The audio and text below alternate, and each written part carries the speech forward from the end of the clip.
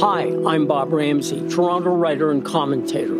Twice a week, I offer my take on the world, from craven politics and unchecked ambition to secret sauces, bitter loss, and fist-pumping redemption. They're stories to live by. Quirky, high-style, tear-jerking, funny ha-ha, sometimes funny peculiar. My tales don't walk down the sidewalk and browse in the windows. They sneak into alleyways and come out onto different worlds. Alex Brown narrates each mini-podcast to bring to your ears what you see with your eyes in my twice-a-week blogs. And now, today's episode of Ramsay Writes. Open the Arts. Written by Bob Ramsay. It's unfair to say Doug Ford doesn't like Margaret Atwood. 10 years ago, he said he wouldn't even recognize her on the street. But he was busy cutting funds to libraries when he said it. So maybe he was distracted. Then again, anyone can see she's tiny, and he's not. It is fair to say that what Doug Ford doesn't like is the arts. He prefers Ferris wheels and casinos to museums and film festivals. That's fine. It's why restaurants have menus. But when you have a record of setting downtowners against your supporters and white wine liberals against red meat conservatives, when you keep concert venues and bookstores closed while opening Walmarts by calling them grocery stores, when you use your golf buddies as scientific experts and Karnak the Magnificent as your captain to get 15 million Ontarians safely through the pandemic, that's not fine. It's no wonder arts groups are screaming at him to let them open up.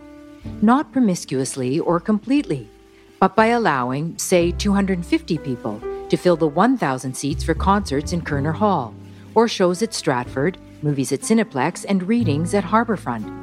I was reminded of both the power of the arts and the magic of beginning when I got an invitation to the opening of Immersive Van Gogh. It's the sold-out Surround Senses art show that began last spring in Toronto, when nothing else was open, and has since gone on to open in Chicago, San Francisco, Houston, and this evening at Pier 36 in New York. It's the brainchild of Toronto arts entrepreneur Svetlana Dvoretsky, who just decided to go where the market is. Meanwhile, tomorrow night, the New York Philharmonic will play the first of 4 outdoor concerts in Bryant Park. Each was originally limited to 200 people.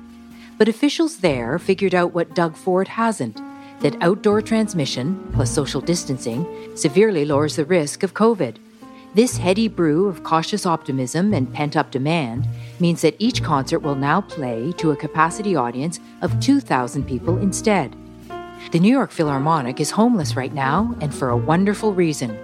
The opening of its new Geffen Hall at Lincoln Center is being moved up by 2 years so that it can kickstart the city's We're Back economy.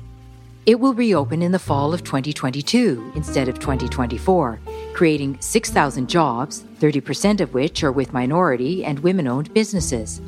Last week, the hall's architects, Sybil Waugh and Gary McCluskey of Diamond Schmidt Architects in Toronto, signed the beam, signaling the start of construction of the $550 million project. Then, on Friday, I got an email from another Canadian arts entrepreneur, Angela Hewitt. She's much better known as the world's most accomplished interpreter of Johann Sebastian Bach and a concert pianist beyond compare. But for the last 17 years, she's run a luscious summer music festival in Trasimeno, Italy. If you love classical music, food, wine, and heaven on earth, go. Last summer's festival was cancelled, of course. And this summer? Well, here's what she wrote. Dear friends, it was with great joy that I returned to Italy a few days ago, for the first time since August 2020. When I saw the rolling hills around Florence from the plane, I almost cried. Now that I'm back in Umbria and see that other festivals here are going ahead, even with limited seating, I want to try to put on a mini Trasimeno Music Festival, just for a few days in July. The dates would probably be July 23rd to 26, 2021. The Italian government will be announcing on Monday a new set of rules, so we have to wait until then to confirm anything. But as time is short, I would like to do all I can before then. If we went ahead with these 4 concerts, we could only have a maximum of 100 people attend. I'm trying to get an idea of whether or not it is worth going ahead. If you think that you might like to give it a try and would come, please let us know on this email address, info@trasimenomusicfestival.com. Any feedback is appreciated at this point.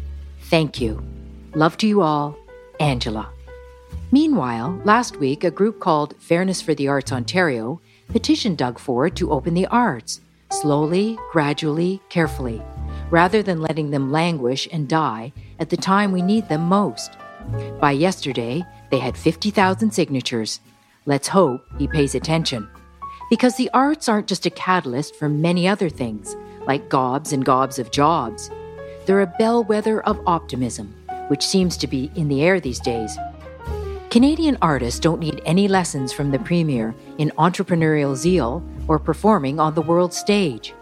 Margaret Atwood, Svetlana Dvoretsky, Sybil Waugh, Gary McCluskey, and Angela Hewitt have taken their shows on the road and opened them. Maybe Mr. Ford just feels uncomfortable with all those women.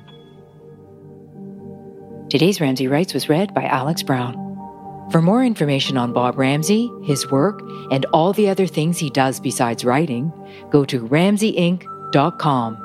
That's RAMSAYINC.com.